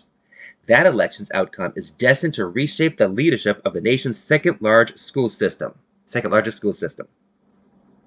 Goldberg's re-election as president transpired without rancor or controversy, even discussion, in advance of a year that could embody plenty of both. On one front, the district must deal with the end of state and federal COVID-19 aid that ballooned the budget to record levels. As a result of the pandemic, we finally saw what happens when we adequately fund public education. Smaller class sizes, additional mental health support, and innovative programs to help struggling students, Goldberg said. Tragically, this year, we are losing millions in supplemental funding. That is why the long-term solution is structural change at the federal and state level to adequately tax corporations and the wealthy so that we can fully fund our schools. Student achievement has not yet rebounded to pre-pandemic levels, and even before the pandemic, academic performance ranged from disappointing to alarming. As I began my last year as board president, and indeed as an elected official, I am mindful of all that we have accomplished and all the work we have ahead of us, said Goldberg, who also served as the Los Angeles Board of Education president 40 years ago.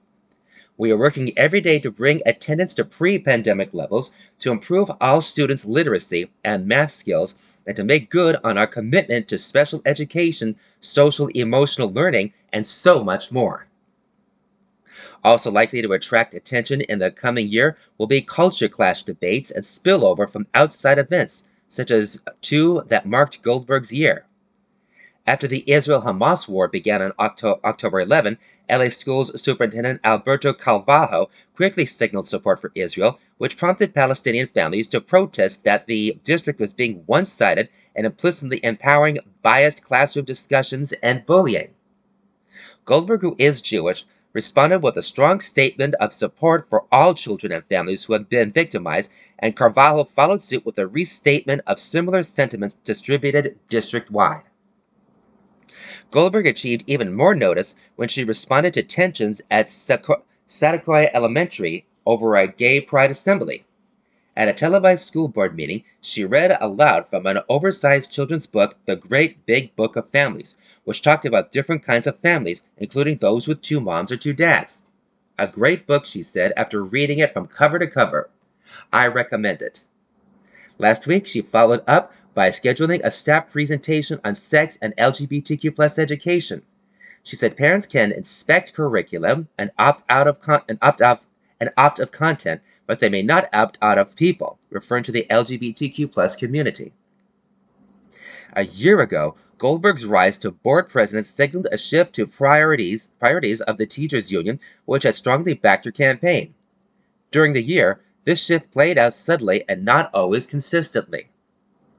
Board members declined to cut further into the school police budget, for example, even though the teachers union and allied students activists called for eliminating funding for school police. Separately, in the lead up to a 3-day strike in March, teachers union leaders denounced district leadership, including Goldberg, for releasing details of negotiations they deemed confidential. Goldberg explained that her intent had been only to recognize the good news that both sides were in contact with each other. Although the strike was not averted, all unions approved new contracts with pay raises. The teachers union is pleased with the board majority's movement toward placing greater restrictions on when and where independent charter schools, most of which are non-union, will be allowed to share space on district-operated campuses.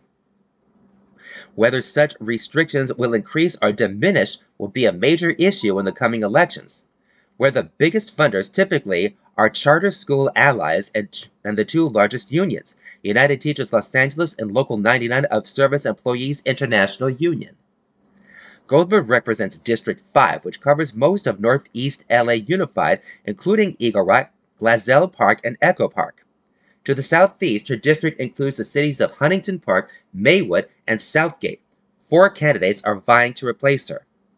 Also leaving the board next year will be George McKenna. His District 1 stretches from Koreatown to Mid-City to the west side and south to Baldwin Hills and South LA. 8 candidates are running to win that seat. Running for re-election will be Scott Schmerlson, who represents the West San Fernando Valley, and Tanya Ortiz Franklin, who represents the southern part of the school system down to the LA Harbor. Both of them will face challengers. That was Jackie Goldberg, re-elected to head LA School Board by Howard Bloom from the California section of the Los Angeles Times, Wednesday, December 13, 2023. All right, here's something else from the City and State section of the Los Angeles Times, Saturday, December 2nd, 2023. Ex-porn stars released to private residence upheld by LA judge. Decision regarding Ron Jeremy infuriates many women who accuse him of assault, by James Quealy. An LA County judge on Thursday reaffirmed a decision to release Ron Jeremy to a private residence because he is incompetent to stand trial for more than 30 counts of sexual assault, infuriating many of the women who have accused the former adult star of rape in recent years. Jeremy, 70, has been held in state hospitals and the medical wing of the Twin Towers Correctional Facility in downtown LA since January, when he was formally declared incompetent to stand trial due to a diagnosis of severe dementia. He was placed in a conservatorship in March, court records show. Last week, a judge in the Hollywood Mental Courthouse granted a petition from Jeremy's conservator to release him to a private residence due to his deteriorating health. Jeremy is essentially bedridden, according to an email reviewed by the Times. The conservator tried to have Jeremy housed in a secured perimeter dementia ward, but 10 private facilities declined to house him, according to an August court filing. Los Angeles County Deputy District Attorney Paul Thompson objected to Jeremy's release last week, and the district attorney's office filed a motion asking the judge to reconsider where Jeremy would be housed, which led to Thursday's hearing. 6 of Jeremy's accusers gave tearful testimony inside the Hollywood Mental Health Courthouse Thursday, begging the Los Angeles County Superior Court Judge Robert Harrison to reverse his decision. I have zero doubt that he is a danger to the public, dementia or not. He may have been deemed incompetent to stand trial. That does not mean he's not incompetent to reoffend, said one woman, identified in court only as Jane Doe 16, who accused Jeremy of raping her at the Rainbow Room Bar and Grill on the Sunset Strip. Harrison said Jeremy would be monitored at all times by a male caregiver at his new residence and would be barred from leaving the premises. But the judge said he could not keep Jeremy in jail any longer as he is incapable of being restored to competency and has not been convicted of a crime. It was not immediately clear when Jeremy would be released or where his residence would be located. Harrison ordered the Office of the Public Guardian, which is under the umbrella of the LA County Department of Mental Health, to investigate whether Jeremy qualifies for what is known as a Murphy conservatorship. If placed under one, Jeremy could be housed in a state hospital. A report deeming Jeremy a danger to himself or others would be required to place him under such a conservatorship. But the judge warned that even with such a ruling, there may be a 3-year wait list to gain access to a state hospital, during which time Jeremy would have to remain in the undisclosed private residence. Jeremy was initially charged with 4 counts of sexual assault in June 2020, but the number of allegations against him in LA and around the country quickly ballooned. By August of 2021, the disgraced porn king has been indicted on 34 counts of rape, forcible oral copulation, and sexual battery involving allegations made by 23 women. Jeremy has denied all wrongdoing. That was ex-porn stars released to private residence upheld by LA judge, by James Quealy, from the City and State section of the Los Angeles Times, Saturday, December 2nd, 2023. And now we go to this one from the City and State section of the Los Angeles Times, Sunday, December 3rd, 2023. Jewish professor is allowed to return to USC, by Taryn Luna. USC professor John Strauss is allowed to return to campus as the university continues its investigation into his comments about Hamas during a student protest, according to his lawyer. Students captured his November 9 remarks on video, and the episode went viral on the internet. More than 7,000 people signed an online petition calling for USC to terminate Strauss, while nearly 21,000 signed onto an opposing petition to reinstate the Jewish professor. The incident and viral uproar that followed became a flashpoint for the clash between supporters of Israel and Palestinians in American academia. The backlash underscores the challenge universities face across the country as they try to referee altercations over the Israel-Hamas war on campus, raising questions about limitations on free speech and efforts to provide a safe environment. In an updated statement, USC said all of the restrictions previously placed on Professor Strauss have now been lifted. Strauss, a professor of economics, came across students staging a walkout and protest calling for a ceasefire in the Gaza Strip. The students held a memorial for Palestinians killed in the Israel-Hamas war. He alleged that he heard slogans such as "Destroy Israel," which students later disputed. In an exchange with the protesters, Strauss said they were ignorant before going a step further. "Hamas are murderers," said the 72-year-old professor said to the students. "That's all they are. Everyone should be killed, and I hope they all are killed."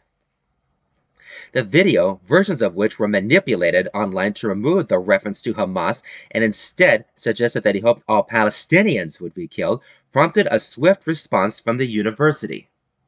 Strauss said he was told that he was placed on paid administrative leave, barred from campus, and no longer allowed to teach his undergraduate classes this semester. He was allowed to continue to teach graduate-level students through Zoom classes. Several days later, the university walked back some of the restrictions, and it was allowed to resume undergraduate classes online. His attorney, Samantha Harris, said USC told Strauss this week that he would be allowed to return to campus Saturday.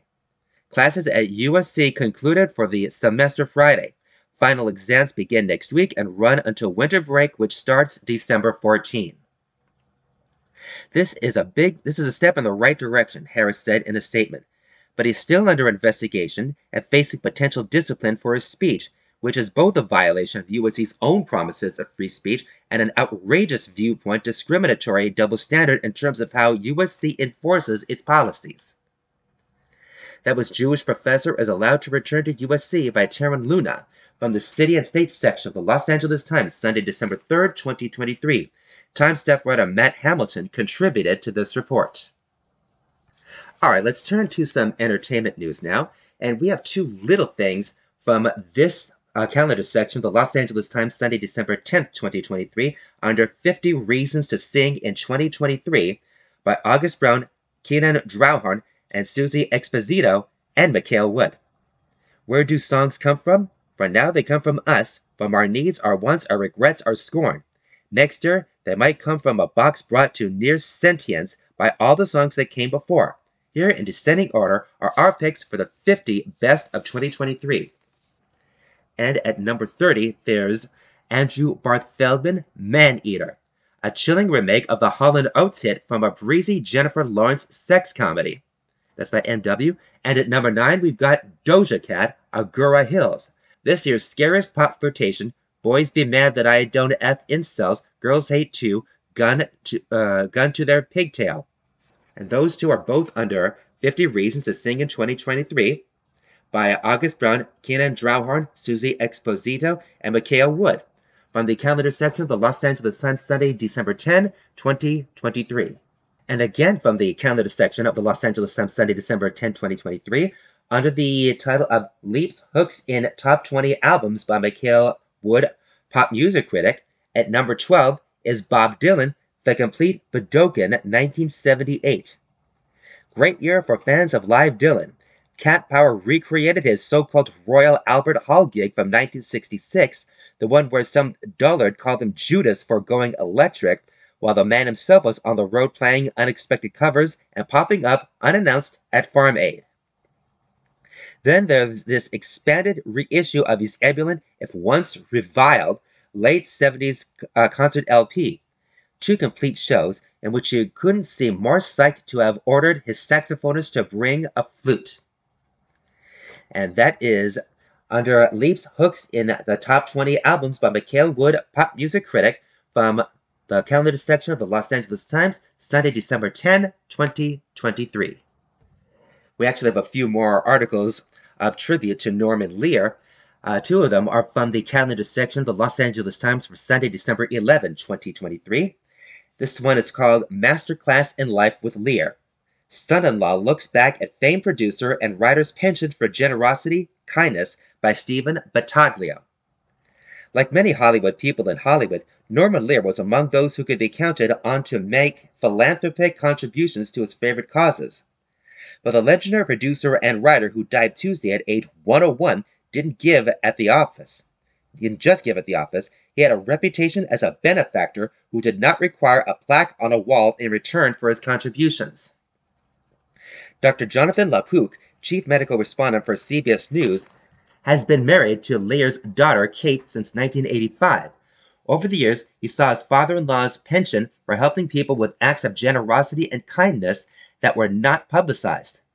The one story Lear did enjoy telling family members was an encounter years ago with a New York City cab driver. He was talking to her about her life, LaPook recalled in a phone interview. She was driving for years to put her kids through college and was finally putting the last one through. Norman said, "Well, what are you going to do now?" And she said, "I've got to drive a few more years because I like to go to college too." Lear told her, "No, you're not. I'm putting you through college."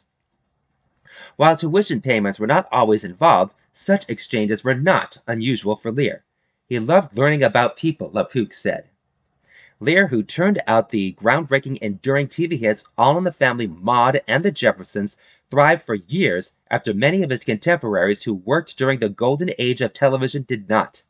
However, he did not forget them as friends, and LaPook said he was known for providing financial support to some, including a prominent Hollywood TV agent in his later years. "It wouldn't surprise me at all if he was surreptitiously picking up the tab for a lot of people," LaPook said. "He was not a person who broadcast his generosity. He did a lot of it carefully so as not to embarrass people. It wasn't about being self-aggrandizing." LaPook noted how Lear freely gave his time and knowledge to people looking for guidance in their professional and personal endeavors. "There's a warehouse with thousands of letters from people who are grateful for correspondence they had with him for advancing their careers or just giving them advice about their lives and their passions," he said. Becoming part of Lear's circle had other benefits. Sundays at the TV legend's Los Angeles home were often known as Lowe's Lears. A large group of guests would gather in his home for a screening of 2 feature films, often with a meal in the middle. LaPook also remembered Lear's fatherly heroics when he was guest host of NBC's Saturday Night Live in 1976, the show's second season. A teenage Kate flew out to New York and was planted in the studio audience for a routine Lear used to warm up the crowds who attended tapings of his shows at Television City. Kate would be called up as a volunteer from the audience to tell a joke. She intentionally messed up, and Lear feigned anger before letting everyone in on the gag. When it came time for the live show, SNL executive producer Lorne Michaels decided to cut the bit for time and instructed Lear to introduce a short film when he came out. But Lear ignored him and went ahead and did the bit with Kate. "I think Lorne didn't talk to him for years," LaPook said. LaPook said Lear provided him with a lasting gift as well. After he married Kate, his father-in-law became one of his best friends. "I had a master class in life," he said. LaPook was involved in Lear's medical care and even interviewed him for a 2021 segment on CBS News Sunday Morning. The final question to Lear, then in 1998, was about death. "It's the leaving that is the problem for me," Lear told LaPook. "Going, who knows what's out there. It can't be all bad, but leaving, I can't think of anything good about leaving." That was Masterclass in Life with Lear by Stephen Battaglia. And here is one more from the calendar section of the Los Angeles Times, Tuesday, December 12, 2023. TV Legends Support Paves the Way to Empowerment. How Norman Lear helped give one writer and producer the courage to fully embrace my purpose, by Gloria Calderon-Kellett. Writer and producer Gloria Calderon-Kellett worked closely with Norman Lear, developing the reboot of his groundbreaking 1975 show One Day at a Time.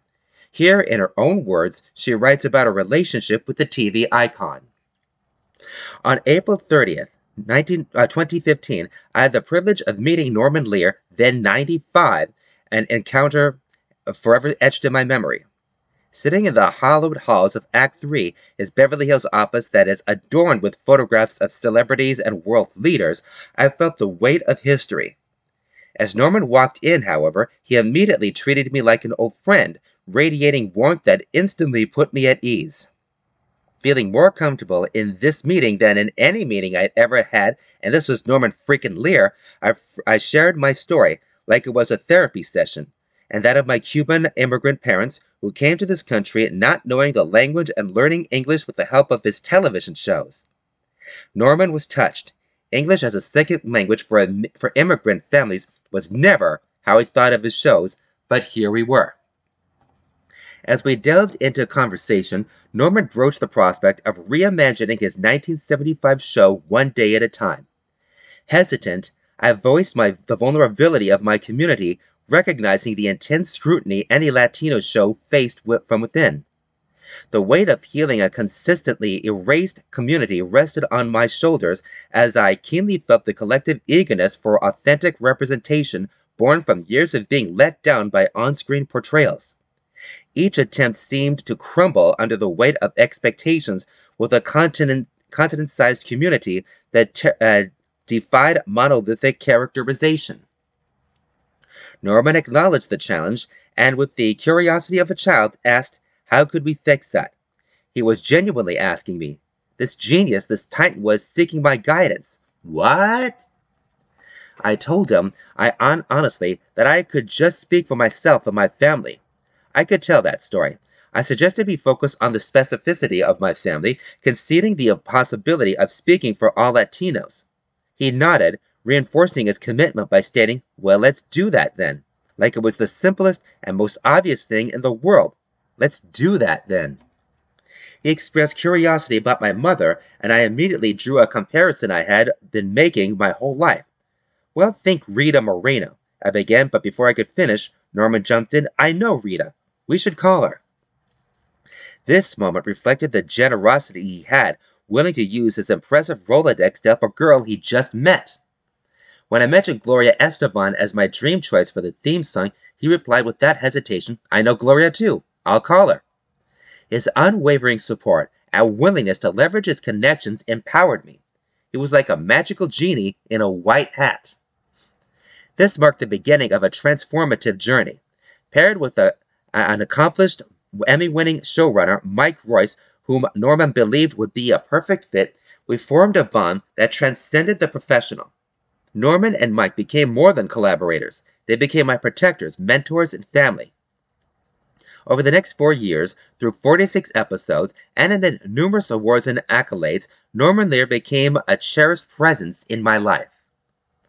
The last time I saw him was at a Hollywood Health and Society retreat, wheeled in by his trusty executive assistant, Cindy. As he stood to greet the room, his eyes met mine, and his face lit up with a familiar smile. Gloria!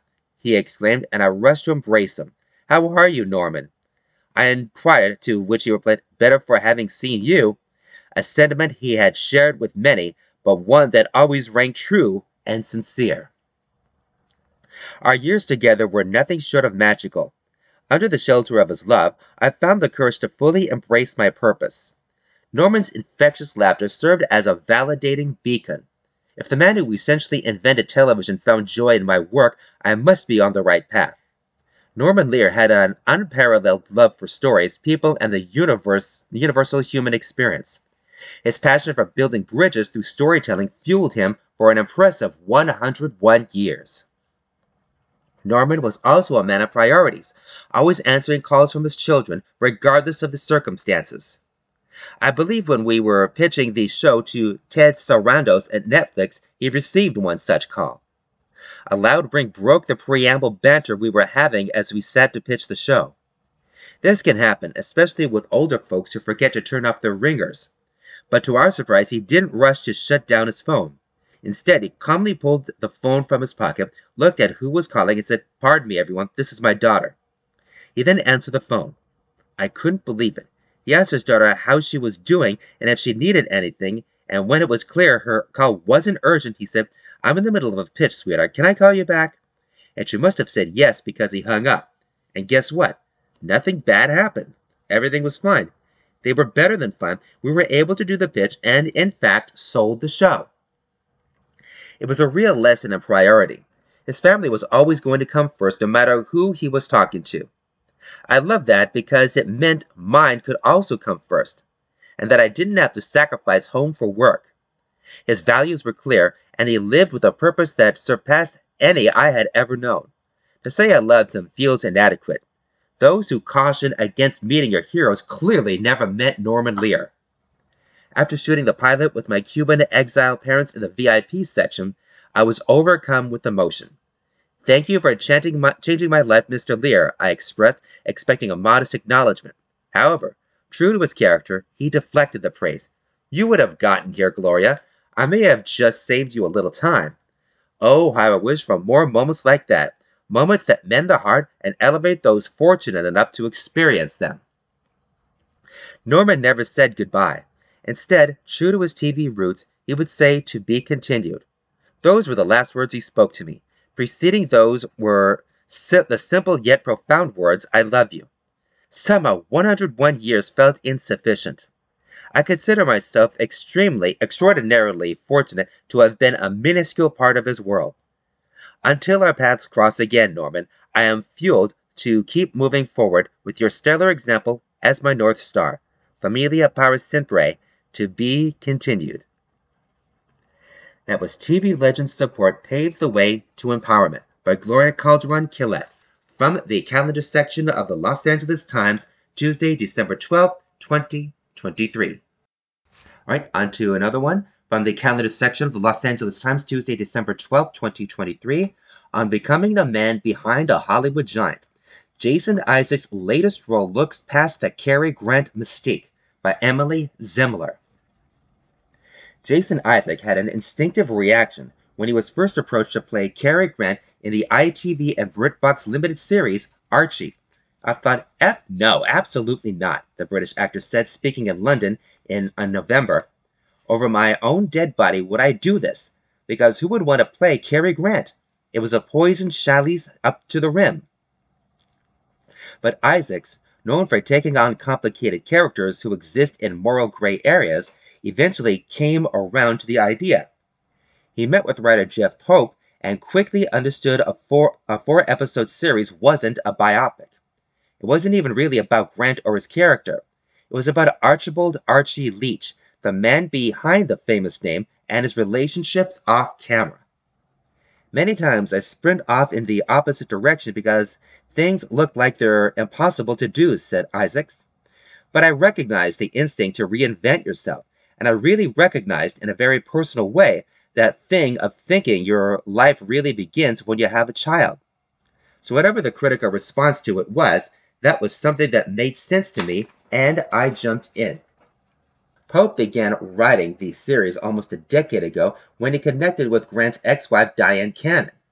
She had written a memoir about their marriage, 2011's Dear Carrie, My Life with Cary Grant, which became the basis for the episodes. The first 2 episodes are now streaming. The final 2 arrived Thursday. The couple's daughter, Jennifer Grant, came on board as an executive producer. Isaacs is one of several actors who plays Grant over his lifetime, but he had to embody him from his late 30s through 82 when Grant died because of the story's scope. Dayton Anderson plays Grant as a child, with Oakley Pendergast as teenage Grant and Caleb Lynch as Grant in his 20s. "It took a long time to find the right guy to play him," says Pope, who thought of Isaacs after seeing him in Mass. "What I thought he did brilliantly was we see him, we connect, and we hear him. We feel that he is Cary Grant, but that he's playing the story. He doesn't play the caricature." Cannon, who was also an executive producer, says Isaacs was the only one she wanted. For her, it wasn't about replicating Grant's iconic image. As an actor herself, she was looking for someone who understood Grant's many nuances.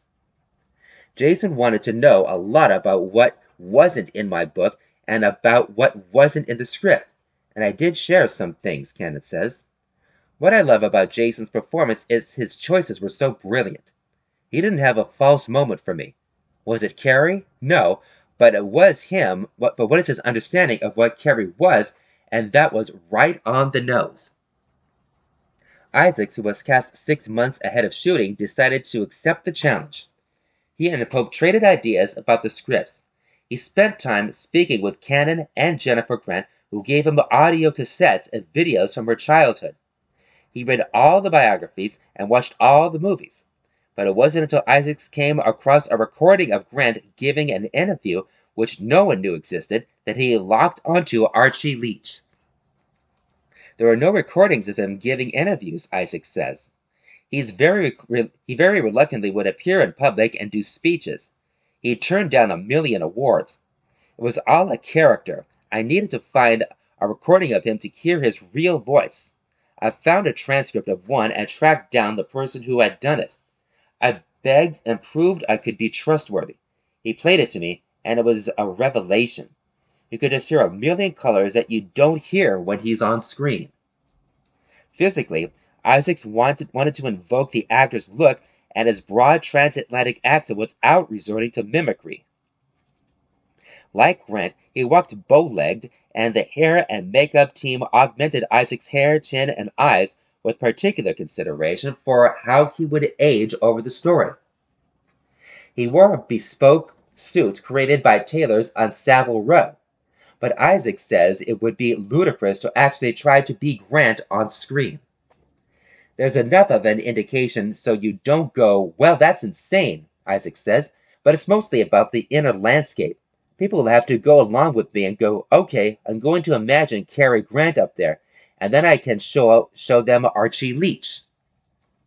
The series, which also stars Laura Aikman as Cannon and Harriet Walter as Grant's mother, Elsie Leach, is non-linear and shifts between timelines. It focuses on Grant's marriage to Cannon and the birth of their daughter, but also reveals that truth is stranger than fiction tale of Grant reconnecting with his mother late in life. It portrays Grant as an imperfect, complicated man grappling with real demons, including a troubled childhood and an obsession with LSD. The only point in telling a story about someone whose life seems so perfect and shiny from the outside is to remind us all that nothing is ever what it seems, Isaac says, and that the wounds of childhood would stay open unless you make an effort to heal them. He wanted to make himself beloved. Not only did he not fix the hole inside it made it much bigger.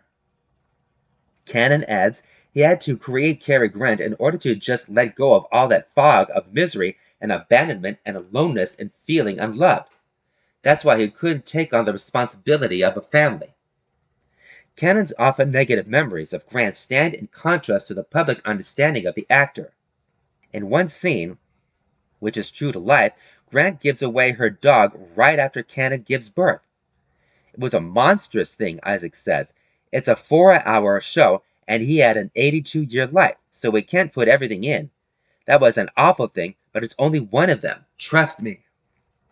Isaac pauses and adds, I'm describing him like I judged him harshly. I don't. He suffered more than anybody else from his own worst instincts. He really was fragile. Although it was intense, Isaac says he looks for work when he can become fully immersed. He has a fear of being an actor who is this indulgent kind of show pony. He doesn't want to simply turn up and say the lines and leave. He likes stories and characters that require something from him, which is evident when you look at the vast array of roles he's done, both on screen and on the stage. Isaacs has often played villains, like Lucius Malfoy in the Harry Potter film franchise and Dr. Hunter Aloysius Hap Percy on Netflix's The OA, but mostly he just wants to be known as the guy who carries equipment, gets to know the crew, and brings some enthusiasm every day. One of the reasons I was attracted to acting was the instant community doing plays and arts festivals, he says. You lose that a bit when you're an actor. And if you're higher up on the call sheet and you have a trailer and get called to the set late, you lose that sense of we're all in this together. I love low-budget things. I love things that have skeleton crews and when you're on set all day. While Isaacs has always commanded attention as a performer, he found himself in the zeitgeist when the OA, created by Britt Marling and Zal Batmanji debuted its first season in 2016. Although the Netflix series was canceled after its second season, Isaacs is hopeful it could eventually be revived. "I'll start crying," he says when asked about the OA. "There are some things that have ended and where I died, and I know I won't be coming back. There are some things that are open-ended, so never say never. But with Britt and Zal, anything they wanted to do, I'd do it. In fact, we did go away a year ago with a camera for the weekend and make something for ourselves. I don't know if anyone will ever see it. We just like spending time together and telling stories." But Manvliet and Marling say that project does in fact exist on a hard drive, but Manvliet isn't sure it will ever be released. It was something the trio did because they like to collaborate. "The whole cast of the OA was very special, and I learned so much from Jason," but Manvliet said. You have to have people who are doing it not for a paycheck, but because they just want to do a good job." Marling, who describes Isaac as actual heaven, says she likes working with him because of his commitment to the story he's telling. "We would sometimes be in the edit and be like, something's not quite working," Marling says. "And we'd be like, just cut to Jason. Because in the moment, he's always telling the truth on his face. He's incapable of lying as an actor." Isaacs himself is honest, and that there are acting jobs he does accept to make a living. But if acting wasn't his job, he says, it's what he would do as a hobby. It's deeply satisfying to him to be part of the storytelling club of minstrels. He can transform himself into something else which gives him relief from the difficulties of the world, and it can give viewers relief too. He wants to tell compelling stories, whether it's a complicated look at someone like Grant and Archie or an intimate relationship drama like his upcoming film, The Salt Path. "I just find people who I think have a great idea or a great story, and I follow them," Isaac says. "If it's a play done in a tent in a field, or if it's a giant movie, it doesn't really matter to me. And I hope that will never matter to me." That was On Becoming the Man Behind the Hollywood Giant by Emily Zemler from the calendar section of the Los Angeles Times, Tuesday, December 12th, 2023. All right, let's wrap with this one from the calendar section of the Los Angeles Times, Thursday, December 14th, 2023. Levy is putting a unique spin on film music.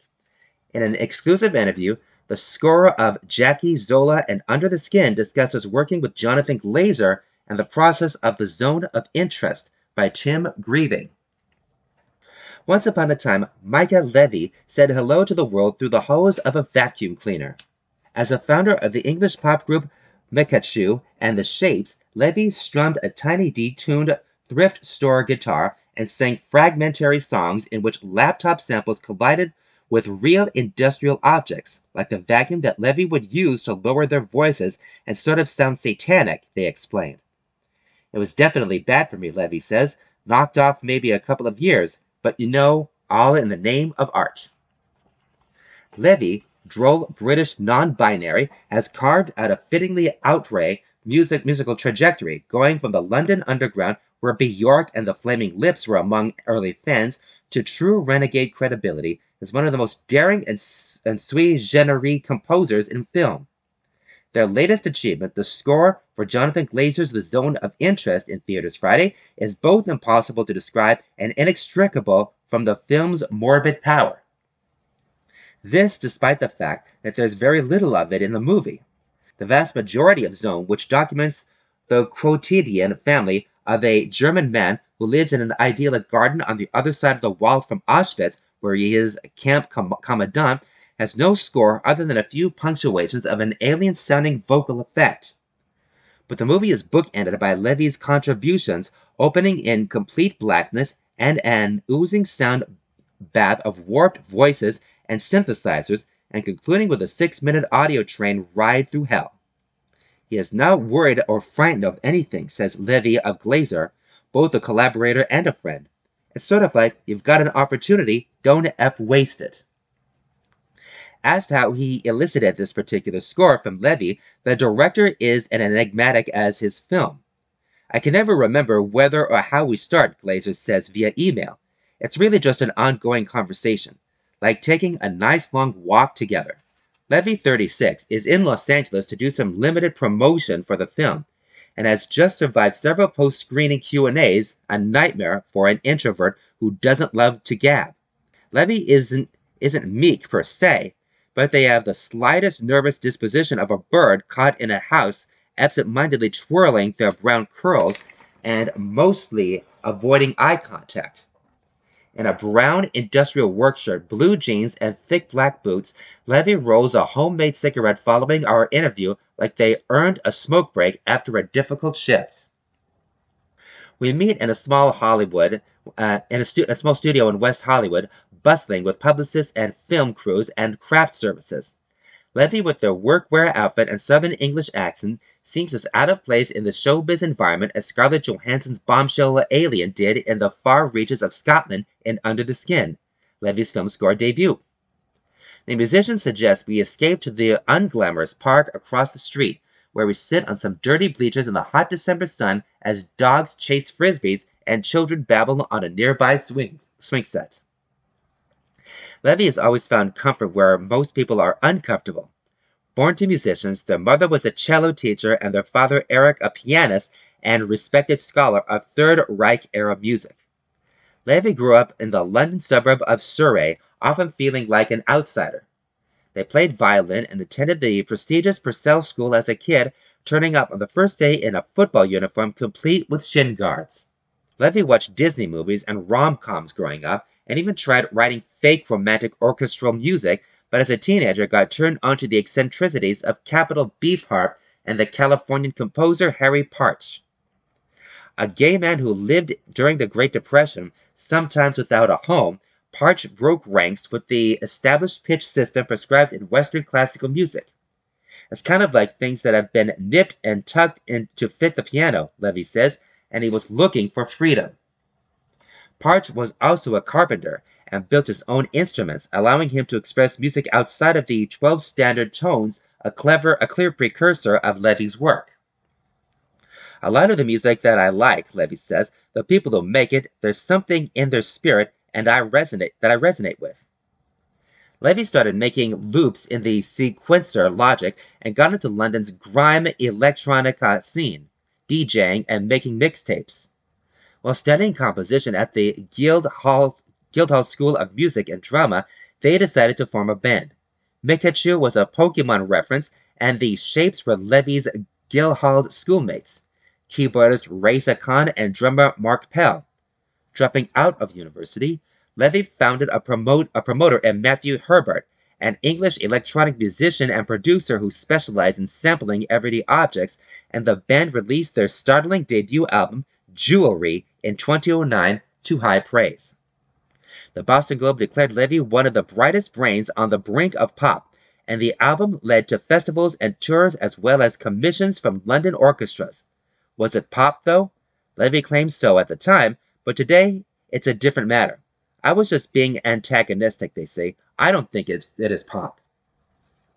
Whatever it was, Levy was casually twisting the ears of both pop and classical and creating a sickly beautiful language of their own, one that caught the attention of fellow Brit Glazer. Originally a music video auteur for groups like Radiohead and Blur, Glazer had already directed 2000's Sexy Beast and 2004's Birth, and was making his alien art house picture Under the Skin his first movie in what would be 9 years. He wanted music by a newcomer. When Levy interviewed for the job, the 26-year-old felt that they had as good a chance of being hired as the CEO of a bank. But I think that kind of helped me get the gig, Levy says, because I went in with no nerves. It was a really life-changing experience. Soon audiences around the world heard a new universe, a wasp's nest of shivering strings and eerily sensual siren song that announced a major arrival in film scoring. Levy followed Glazer's instructions to try to get inside this beautiful alien's head and growing heart, but in some ways they just wrote music that sounded good. A lot of the time when I'm making music, I'm just making music, Levy says. I'm not looking at any screen pictures or anything like that. John told me at that time, carry on making what you're into. In the meantime, Levy's other worldly star rose. Chilean director Pablo Larraín was a juror at the Venice Film Festival where Under the Skin premiered and was immediately smitten. He felt that if Levy had been born a few generations earlier, they would be in the record store next to Mendelssohn or Stravinsky, Larraín told me in 2016. The filmmaker hired Levy for Jackie, his Natalie Portman-led biopic of Jacqueline Kennedy during the days after her husband's assassination, which Levy scored with a kind of drunken sweetness and sudden waves of grief, again tempering with pitch and strings bending in unison. The score earned an Oscar nomination and a Hollywood buzz, but Levy had been choosy, turning down offers to work with just a handful of iconoclastic filmmakers on mostly dark subjects. Folks, we're about to run out of time here. We will give you this article again on a future show. So for everything that is happening with us Jews in the city, the state, Israel, and the nation, find it all right here. Until next time, everybody, shalom and peace.